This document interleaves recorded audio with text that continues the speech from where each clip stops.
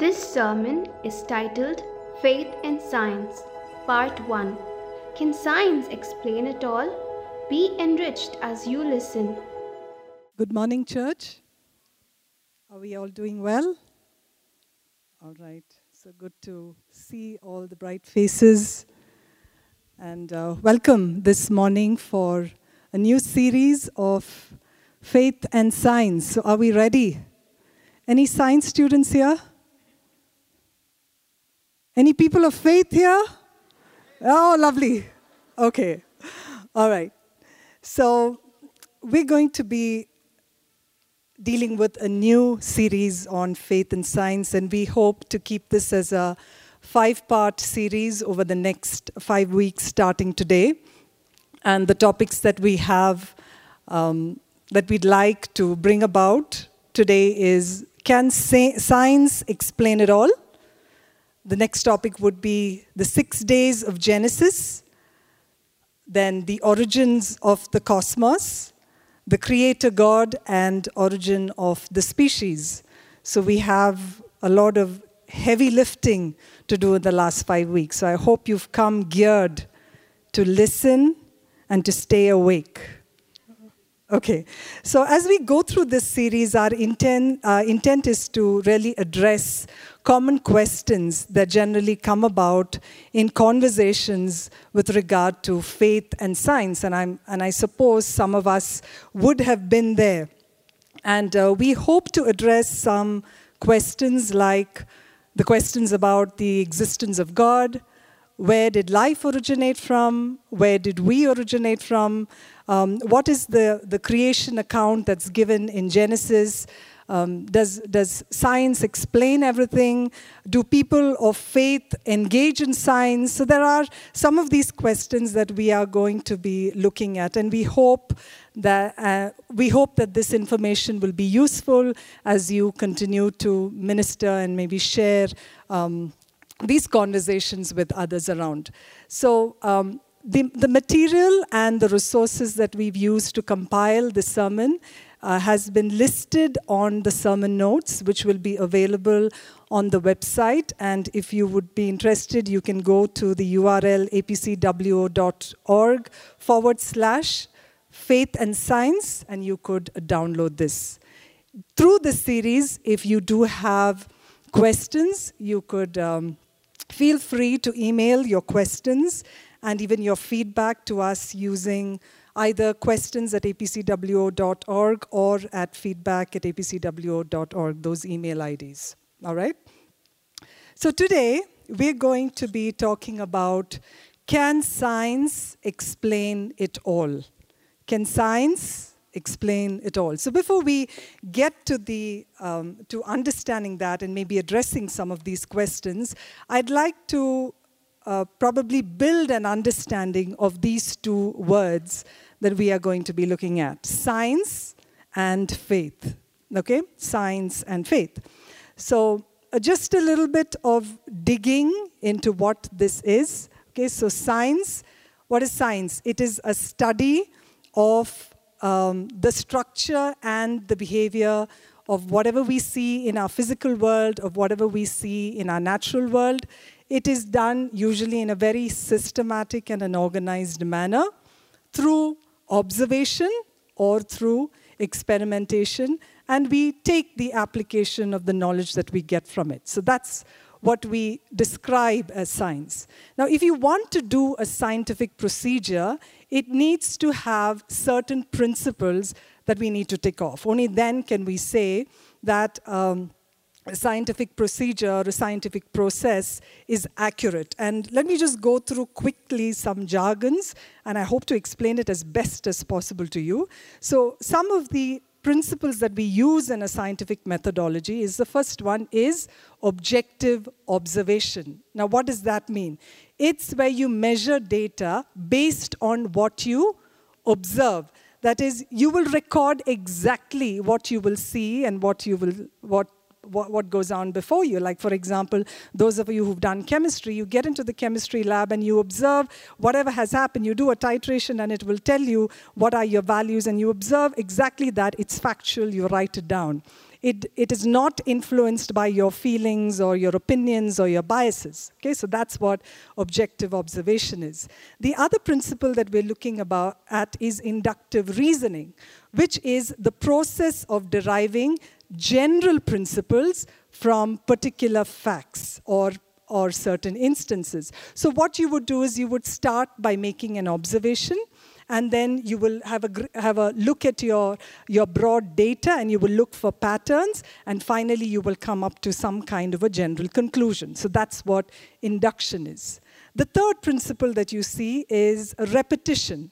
So you would need to repeat an experiment and see if you're getting almost the same outcome, and that really explains that your process is valid, or your process is accurate. So multiple trials in the same conditions, probably with the same person doing it, actually gives you it reduces the errors that you see, and that's what really makes a good scientific procedure. Are you awake? Okay, thank you. All right, I just got two more, and then we'll get into the best part. And then there is critical analysis, where you're drawing inferences, and then you make a theory out of it. Like, for example, the law of gravity, something I think all of us know about. Someone kept observing that everything kept falling down, and there was a gravitational pull, and then that became a law. Okay, so that's what we mean by critical analysis. And last one is verification and testing, where the procedures are verified through scrutiny, through peer review, and through assessment. So if you look at science, it's a discovery, and it is an ongoing process of learning, and there is so much more left to really discover and explore and understand. Okay? And often, so what happens in a scientific process is you take a problem, you say, okay, this is a problem I want to look into, you form a certain hypothesis or a presupposition or a premise, and then you go about trying to prove it or disprove it using the scientific method. So that's what science is in a big nutshell. Okay? All right. What's faith? Now, faith is a belief. It's a firmly held belief that we hold in our inner person, that is, in our hearts or in our inner being. And we know that something is true because we have a conviction about it. There is an inner revelation, there is a conviction about it, which can be validated, which can be substantiated, either by observation or by our process of reasoning, or even our own experience, okay? And while faith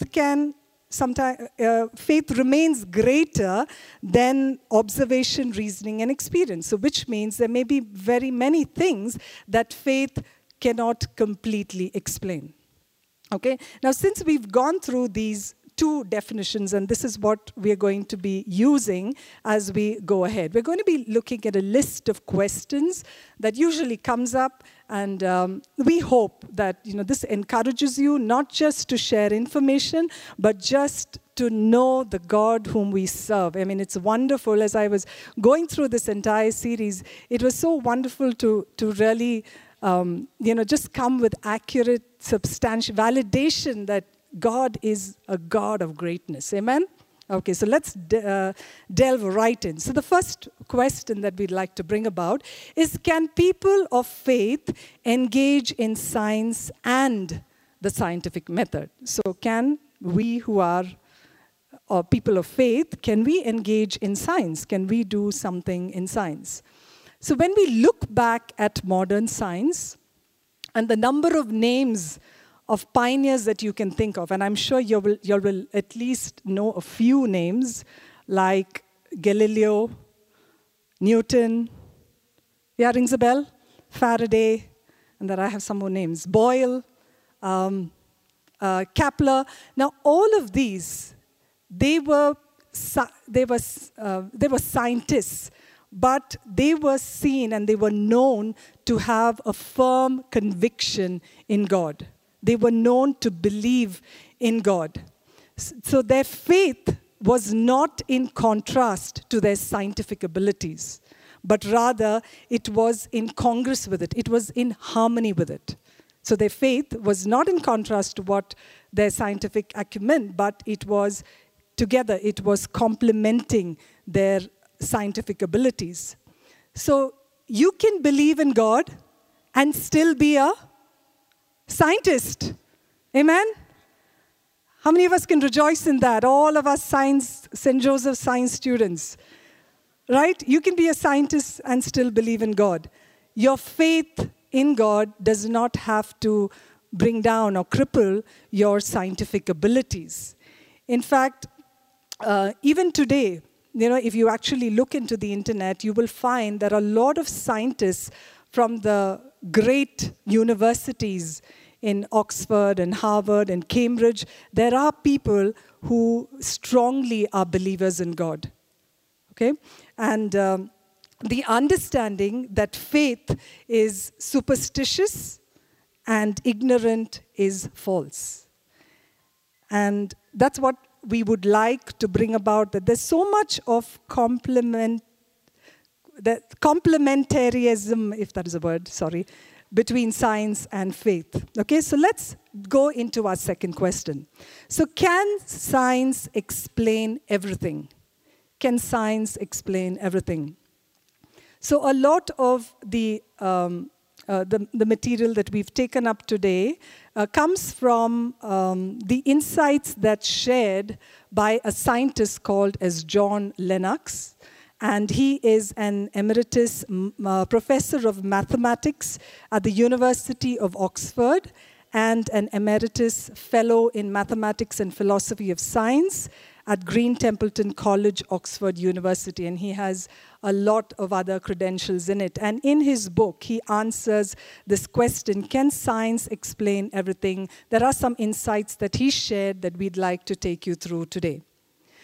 So science also includes the study of you and me. It includes the study of human beings. It includes the study of our bodies, our mind, how we relate to culture, how we relate to a society. And something inherent about a human being is the desire to know the meaning and significance of our lives. Right? Go to anyone and they will probably have asked themselves this question, why am I here? What is the meaning and the significance of my life? And for us, human beings, this meaning and significance is very crucial. The where, the how, the what, the why of our existence. And this is what we would like to look in today. So the next question, that leads us into the next question. Can science provide answers for the big questions of life? So what are some of these big questions?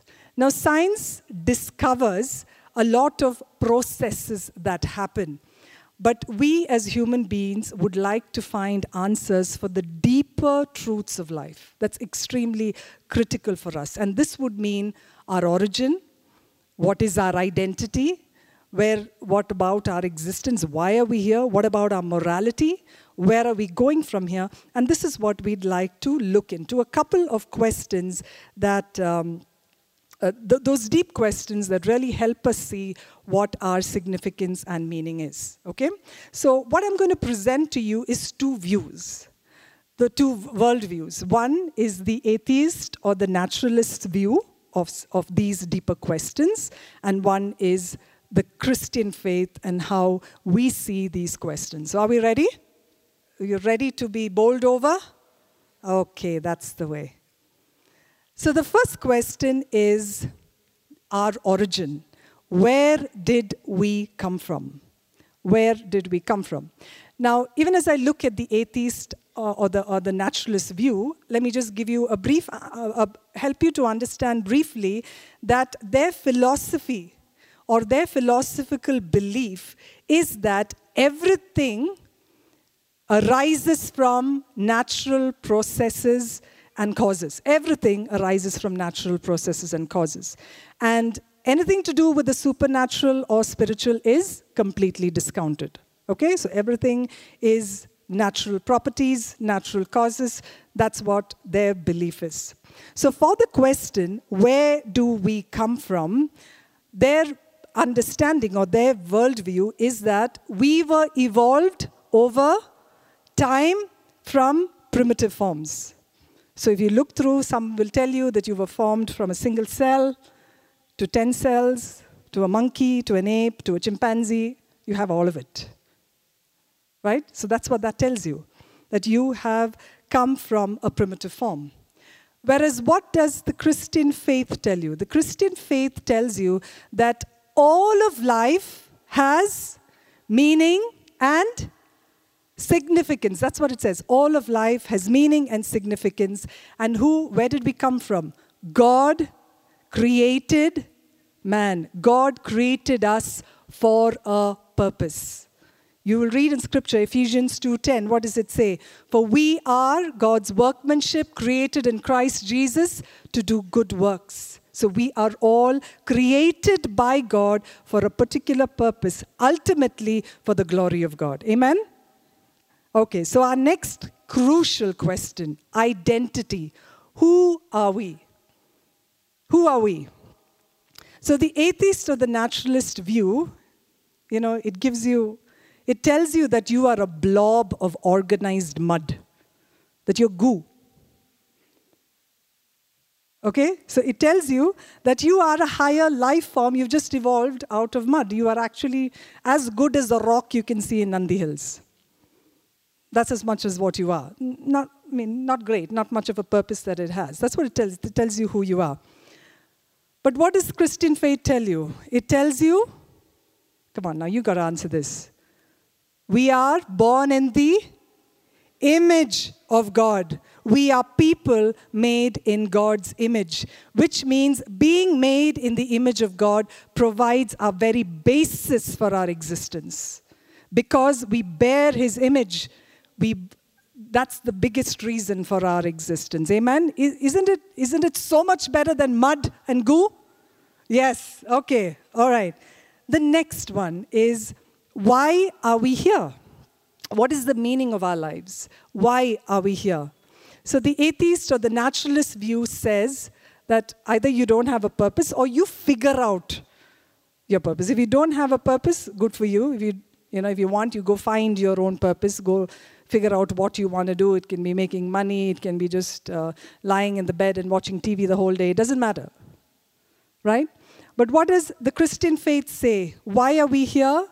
We are here to glorify God and serve His purposes. We are called to serve Him and to do what He wants us to do so that we will have an impact into the greater kingdom of God. Amen? Amen. Okay. The third one, how should we live? Our morality. Where does our morality come from? And how should we live?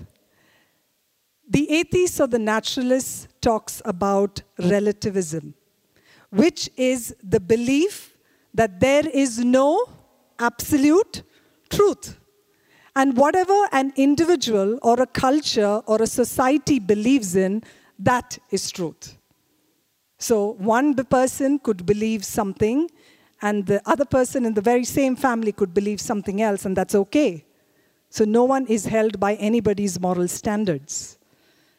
Whereas the Christian faith talks about our standards coming from biblical standards. Our morality comes from biblical standards. There again, it was not based on a code written by men, but it was given by a lawgiver. It was given by God, and that's what we follow. There are standards that we hold up to. Amen? So our morality comes from our lawgiver, our God, who wants us to live a life of righteousness. Amen? The last one, destiny. Where are we going? So what does the atheist and the naturalist say? There's nothing beyond it. There's nothing beyond this life. Where you are is 6 feet under the ground. That's where you are. You're 6 feet under the ground, you can stay there. Whereas in the Christian faith, this life isn't the last piece. It's not the end. It is the beginning. It's a beginning because we are going to be spending an eternity with God. For those who trust Him, for those who believe Him, we will be spending an eternity with God. So this is just our starting line. We have so much more to go ahead and look at.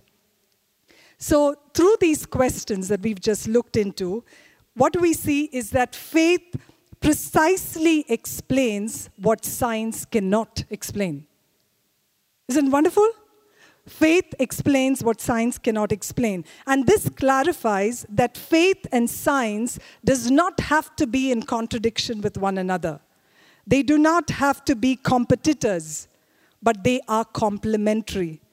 And in fact, that this science and faith can coexist together, can work alongside with one another, because they are different modalities of investigation.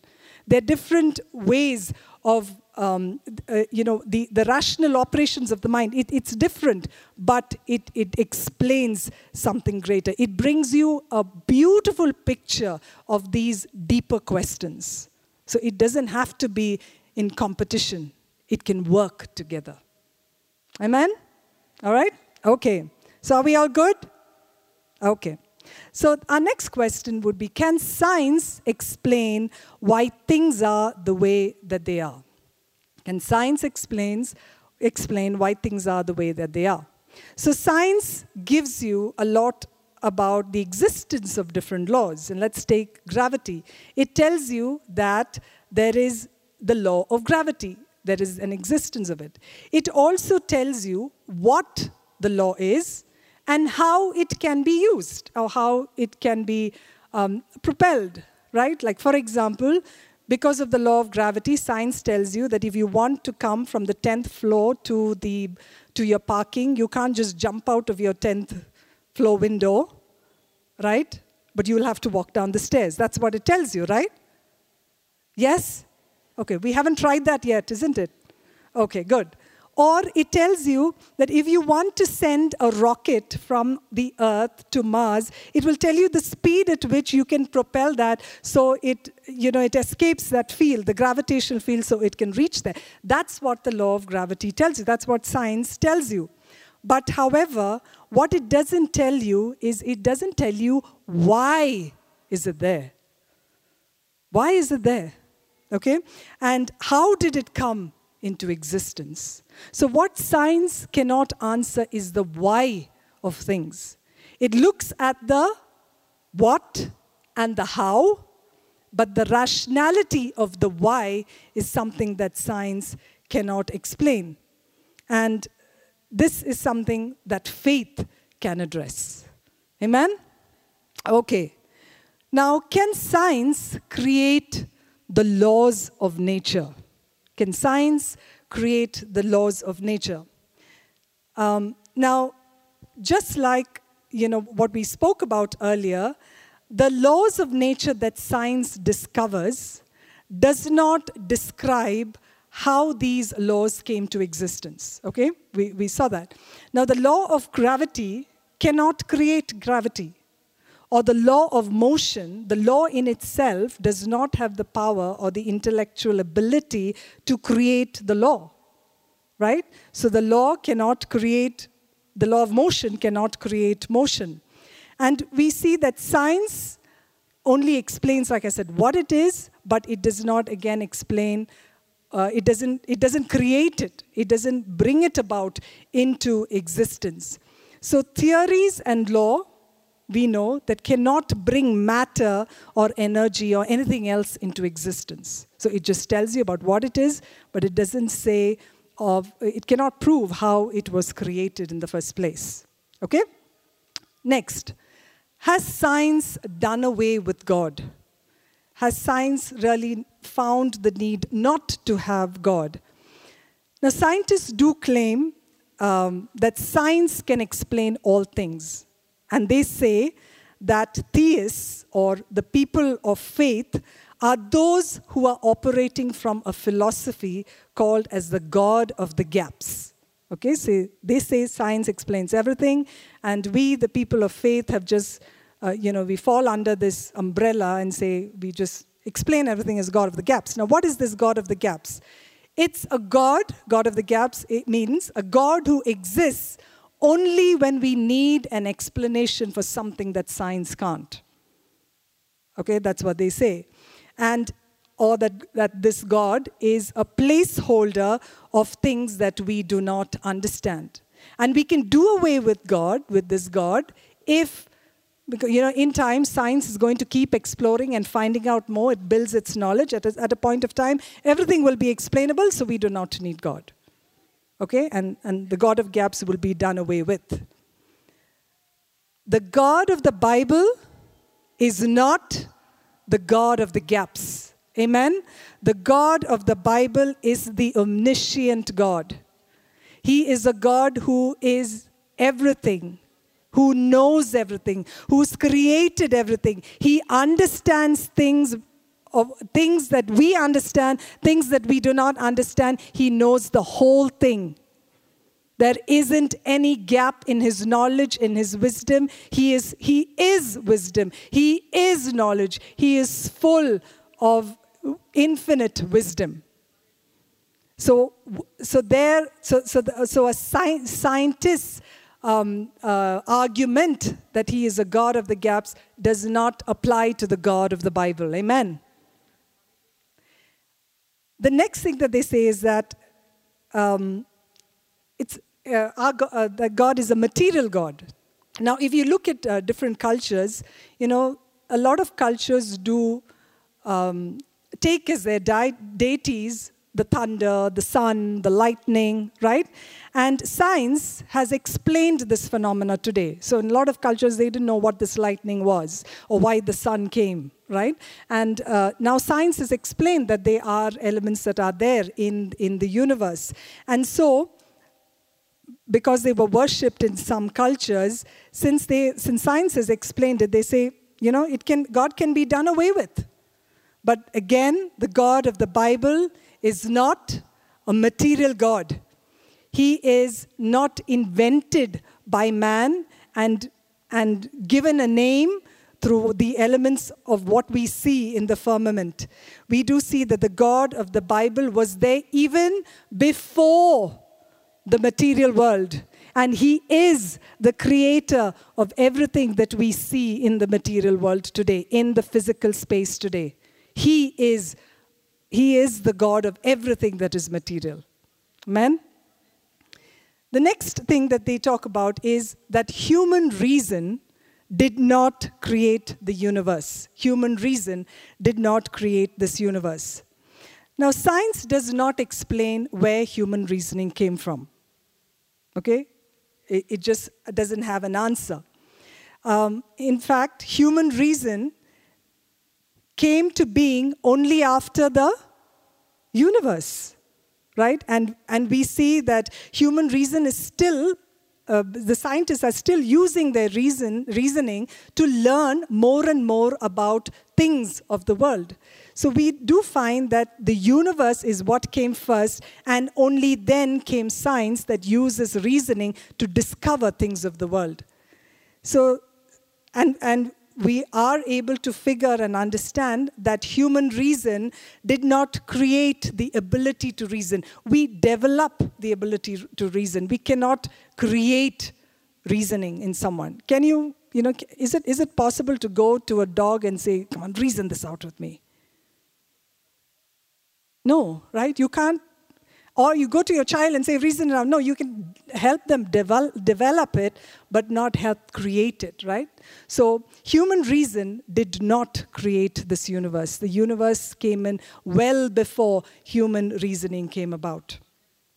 So, can we do science right? Now, how do we do science right? Now, when science explains and reveals the complexities that are there, what does it actually point out to? It points out to the greatness and to the vastness of God. The more and more that you research something, it actually tells you about the greatness of God. And one thing I think that has always intrigued me, which I'm sure may intrigue many of you, is the DNA. Yes, the DNA is that one specific genetic code that each one of us have in every one of our cells. And in each of that DNA, what does God do? He imprints a hidden message of His love and His purpose for you and me. He imprints it. He puts it in there. So can you imagine the God of all creation, the big God, the great, vast God, I don't even have vocabulary to explain that, can write into the smallest unit of my life, of your life? Can you imagine the greatness of that, of a God like that? You know, that He has, the fact is that, you know, He didn't use a cookie cutter. He didn't have samples of DNA and say, okay, one for you, one for you, one for you, one for you, one for you. You know, He didn't have just 3 samples and gave it to you. No. It wasn't a cookie cutter method. It wasn't a factory machine. It was a designer's concept. Do you know that you are the only kind? The only kind?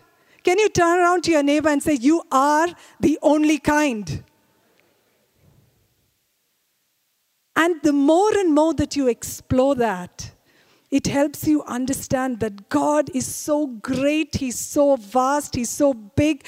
It just testifies the intelligence, the goodness, the greatness, the love of our God. Amen? So that's what science, if we can do it right, it points you to a God that is so very personal, yet so very cosmic and global. It tells you that. That when when you just spend a night just crying out to God, you know, He's there hearing your prayer, just like He is doing hundreds and millions and billions around the world. Wow. And that just gives me goosebumps. So what are we seeing is that these complexities are not by chance. We cannot even think about how, can't even say that these are natural processes. This came about by chance. There has to be a super intelligent design behind these complexities. And the more we use scientific knowledge to explain something, the more it points to God. And we see that, when we engage in that to understand about science, it just opens out such a huge window about who God is. And I'd like to quote C.S. Lewis on what he says. He says, men became scientific because they expected law in nature, and they expected law in nature because they believed in a legislator. Amen. Okay, are we good? Build up some faith?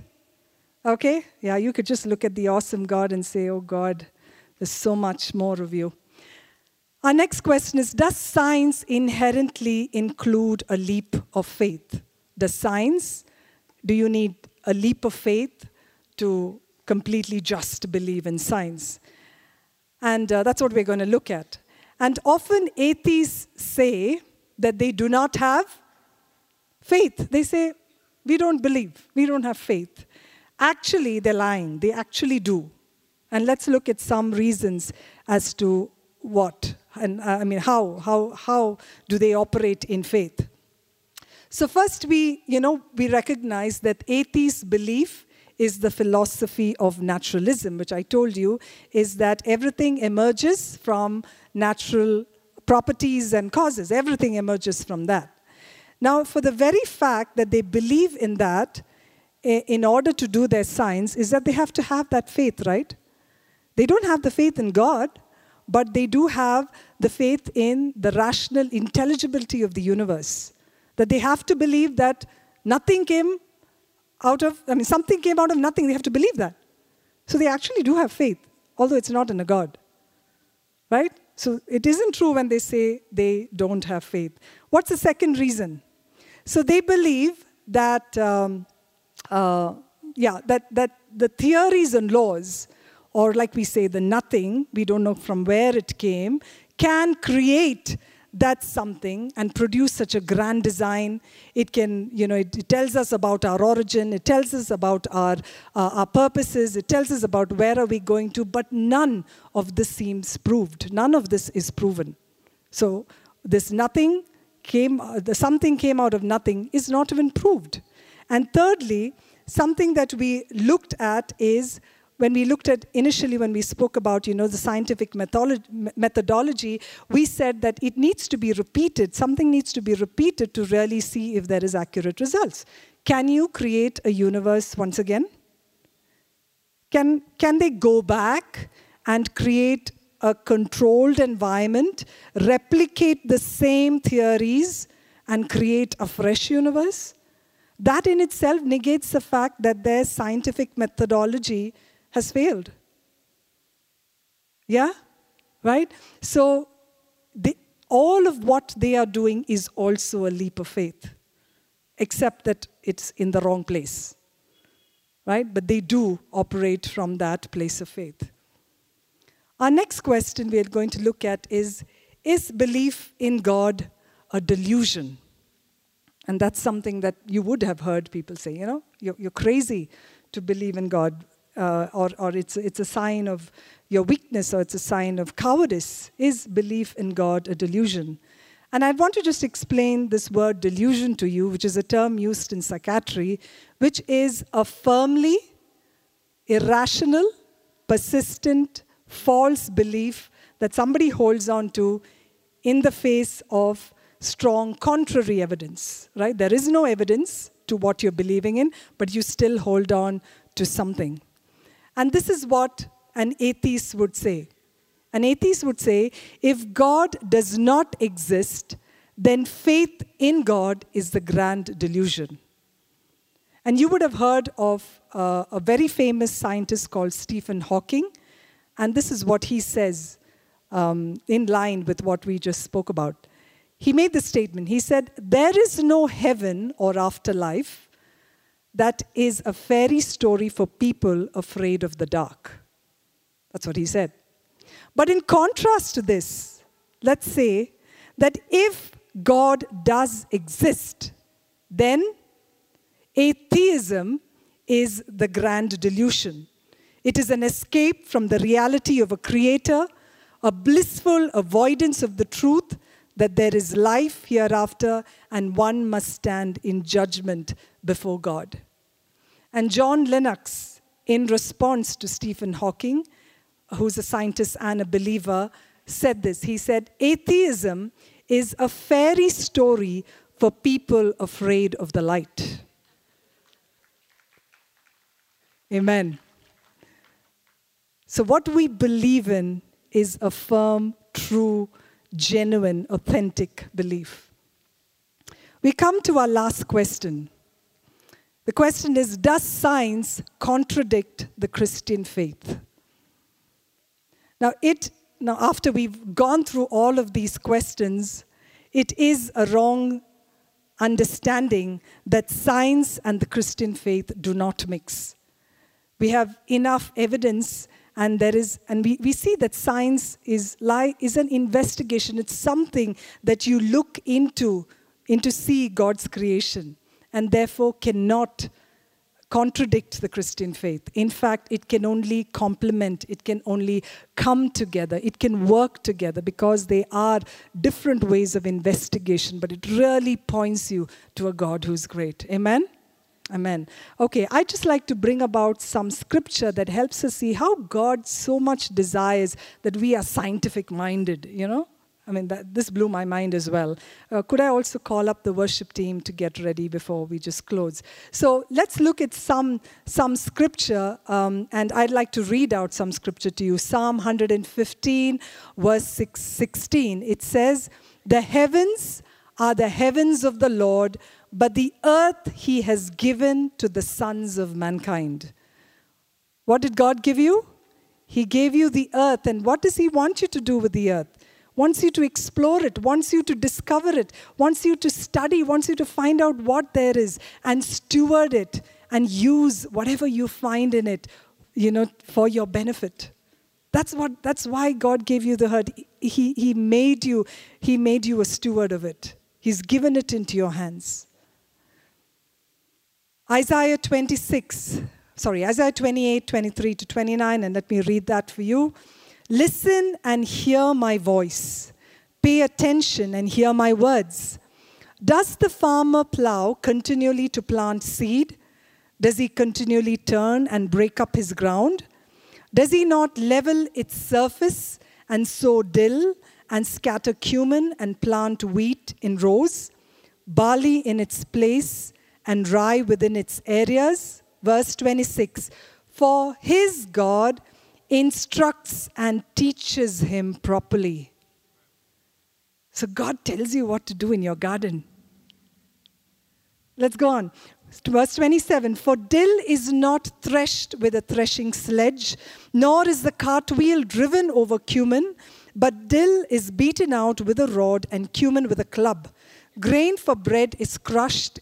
Indeed, he does not continue to thresh it forever, because the wheel of his cart and his horses eventually damage it. He does not thresh it longer. This also comes from the Lord of armies, who has made his counsel wonderful and his wisdom great.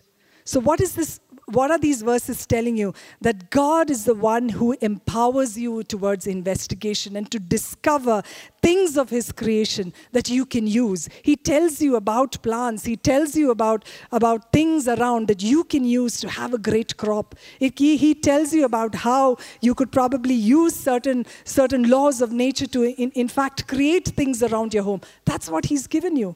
He's given you that ability, that wisdom that you can use. Romans 1:20, for since the creation of the world, his invisible attributes, that is his eternal power and divine nature, have been clearly perceived, being understood by what has been made, so that they are without excuse. So do you know that in anything you look at, in a planet, in the light, in the stars, in your body, in your eyes, in your children, in things around, you will see an attribute of God. You will see the greatness and the vastness of what God has done in you. Amen? And that is so clear. When we look, you will find. When you look at the trees, when you go on the morning walk, if you have just looked at the different kinds of leaves, the contours of those leaves, just the colors that are there, it will just show you how colorful the Lord is and how much of beauty he brings into things of the universe. And lastly, Psalm 8:3-4. When I consider your heavens, the work of your fingers, the moon and the stars which you have set in place, what is man that you think of him, and a son of man that you are concerned of him? All of creation speaks of God's greatness and vastness, and yet he knows my inner thoughts, something nobody else can understand and know. And that's how great a God is that we serve. Amen. Can we all please stand to our feet and let's just respond to our message, to the message we. So in conclusion, there are certain things that we just like to sum up for us to take home with us. That faith and science does not have to conflict with one another. Rather, it complements one another. Faith and science can work together. You and I can be people of faith, and we can as well engage in knowing about God through science. And science not just points to the greatness of what we see, but He's chosen us, you and me. He speaks to us. That's how personal He is. Let's just respond, and I invite the worship team to just lead us to time of worship.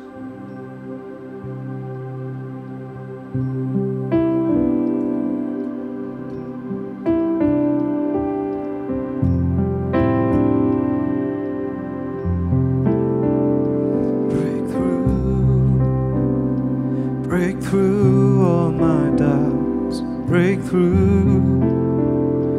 break through all my fears, break through, that I may worship you.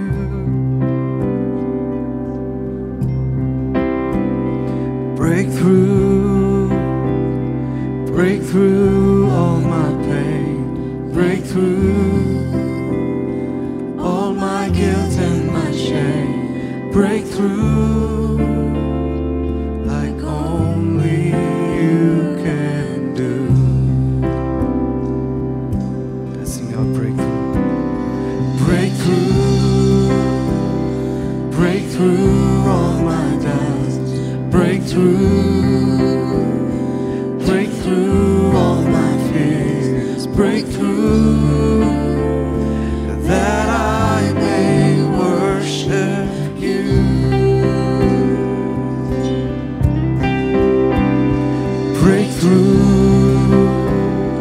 Break through all my pain, break through all my guilt and my shame, break through like only you can do. You are brighter than my darkest night, stronger than my toughest fight. Just one touch from you, my King, my friend, and I'll never be the same again. You are brighter than my darkest night, stronger than my toughest fight. Just one touch from you, my King, my friend, and I'll never be the same again. Oh, break through.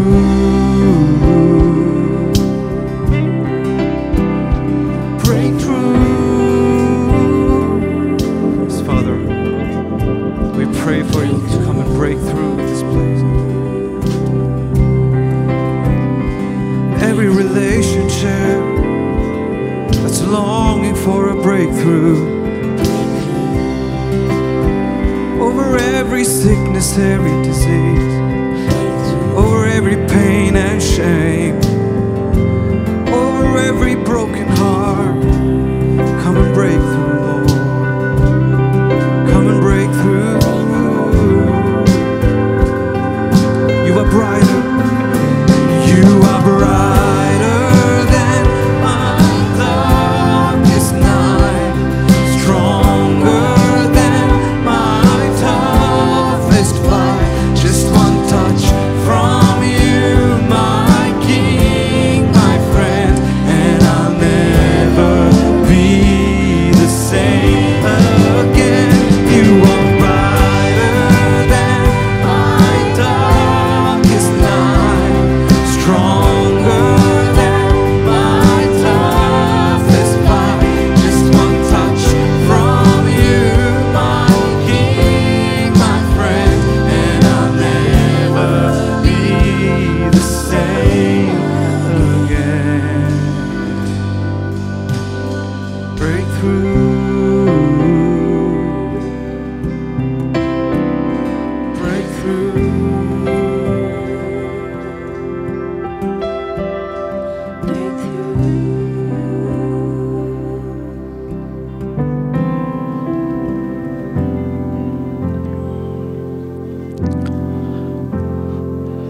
Psalms 111 and verse 2 says, "Great are the works of the Lord.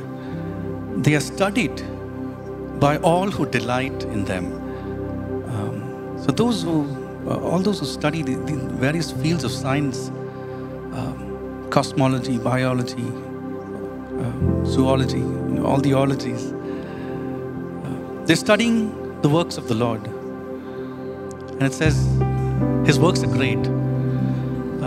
Today, if you're grappling with the existence of God, I want to do two things. I want to give an invitation first to folks who are grappling with the existence of God. Maybe you found it difficult to put your faith in a God. And as it was spoken this morning about who God is, He's not a God of the gaps. He's not a person who's far away. He's someone who's beyond all this material world, beyond time, beyond matter, beyond space, because He created all of this. And today, if you hear His voice tugging on your heart, asking you to recognize who He is, if you hear that voice this morning, I invite you to respond to that. If you've not done that ever, I just want to invite you to respond, and I can help you with the prayer, but you got to make it your own. If you've never prayed to the Lord, to the God of the universe, I invite you to do that right now. Ask Him to reveal Himself to you. Ask Him to open up your eyes to perceive who He is. We would, if you see a simple message, even written on a beach, say, John loves Mary, you'd look for either John or Mary. And if that simple message has an originator, this entire universe, which is speaking messages and volumes of an intelligent, powerful, almighty God, is today calling you. He wants to tell you that He loves you. He wants to tell you that He knows you and He made you for a purpose. And I just invite you to respond to this God this morning. If you've never done this before, just request you to pray this prayer with me. Lord Jesus, I come to you as I am.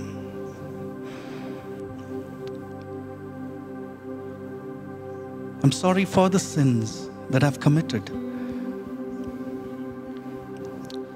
I thank you for the sacrifice that you made, that I can be redeemed from my sins.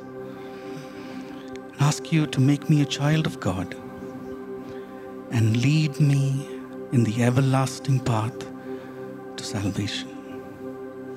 In Jesus' name, amen. Amen. If you prayed this prayer this morning for the very first time in your life, can I request you to raise your hands? Again, I don't want to embarrass anyone, but if you made this decision, if you made this prayer, can I request you to please raise your hands? We'd like to support you with some material that can help you in this journey, in knowing God. Anyone here in this auditorium, if you pray this prayer,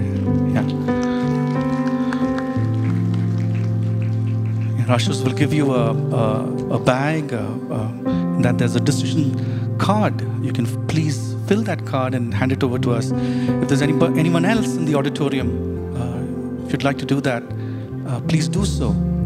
Please ask our ushers for the material. They'll pass that on to you. Anyone watching online, if you want to take a hold of this material, just put that in the chat, and one of our chat administrators will respond to you. The second thing, let's take a minute to pray for each one of us who know the Lord and would like to engage with others about this God, the greatness of our God, right? And how faith and science can complement each other. Let's pray for the grace, and let's pray that we would bring this message, we bring the truth, and we bring it with grace. We'll bring it with all all humility, all love, as the Father would. Okay? Let's just do that this morning. Father, we thank you for this message that you brought to our hearts, oh God, and we pray that you would help us grow in the truth. Oh Lord, that you would help us to be people who live by the truth, Lord, and that you would help us, oh God, even as we engage with people in our lives, in our circumstances, oh God, that you would help us to bring this message of truth. That you would help us to bring it with all grace, with all love, as you would, oh God. Help us, oh God. We pray, oh God, that hearts would be open. We pray, God, that you would fill us with that zeal, with that courage, oh God, to reach out to those who are lost. We thank you, oh God, for this. We thank you and praise you. We give you thanks, for your greatness has no bounds. Thank you, Jesus. We thank you, Lord. Breakthrough, oh God, through our doubts, through our fears. Breakthrough. We invite you to do that, oh God. Thank you, oh Jesus. Thank you. Let's close. May the grace of Lord Jesus Christ, the love of God the Father, and the sweet fellowship of His Holy Spirit rest and abide with us now and forever. In Jesus' name. Everyone said amen. Amen. Thank you for listening. We trust this message was a blessing to you. For more free resources, including sermons, sermon notes, and books, please visit apcwo.org. For information on APC Bible College in Bangalore, visit apcbiblecollege.org. Do remember to download the All People's Church Bangalore app from the Apple or Google Play Store.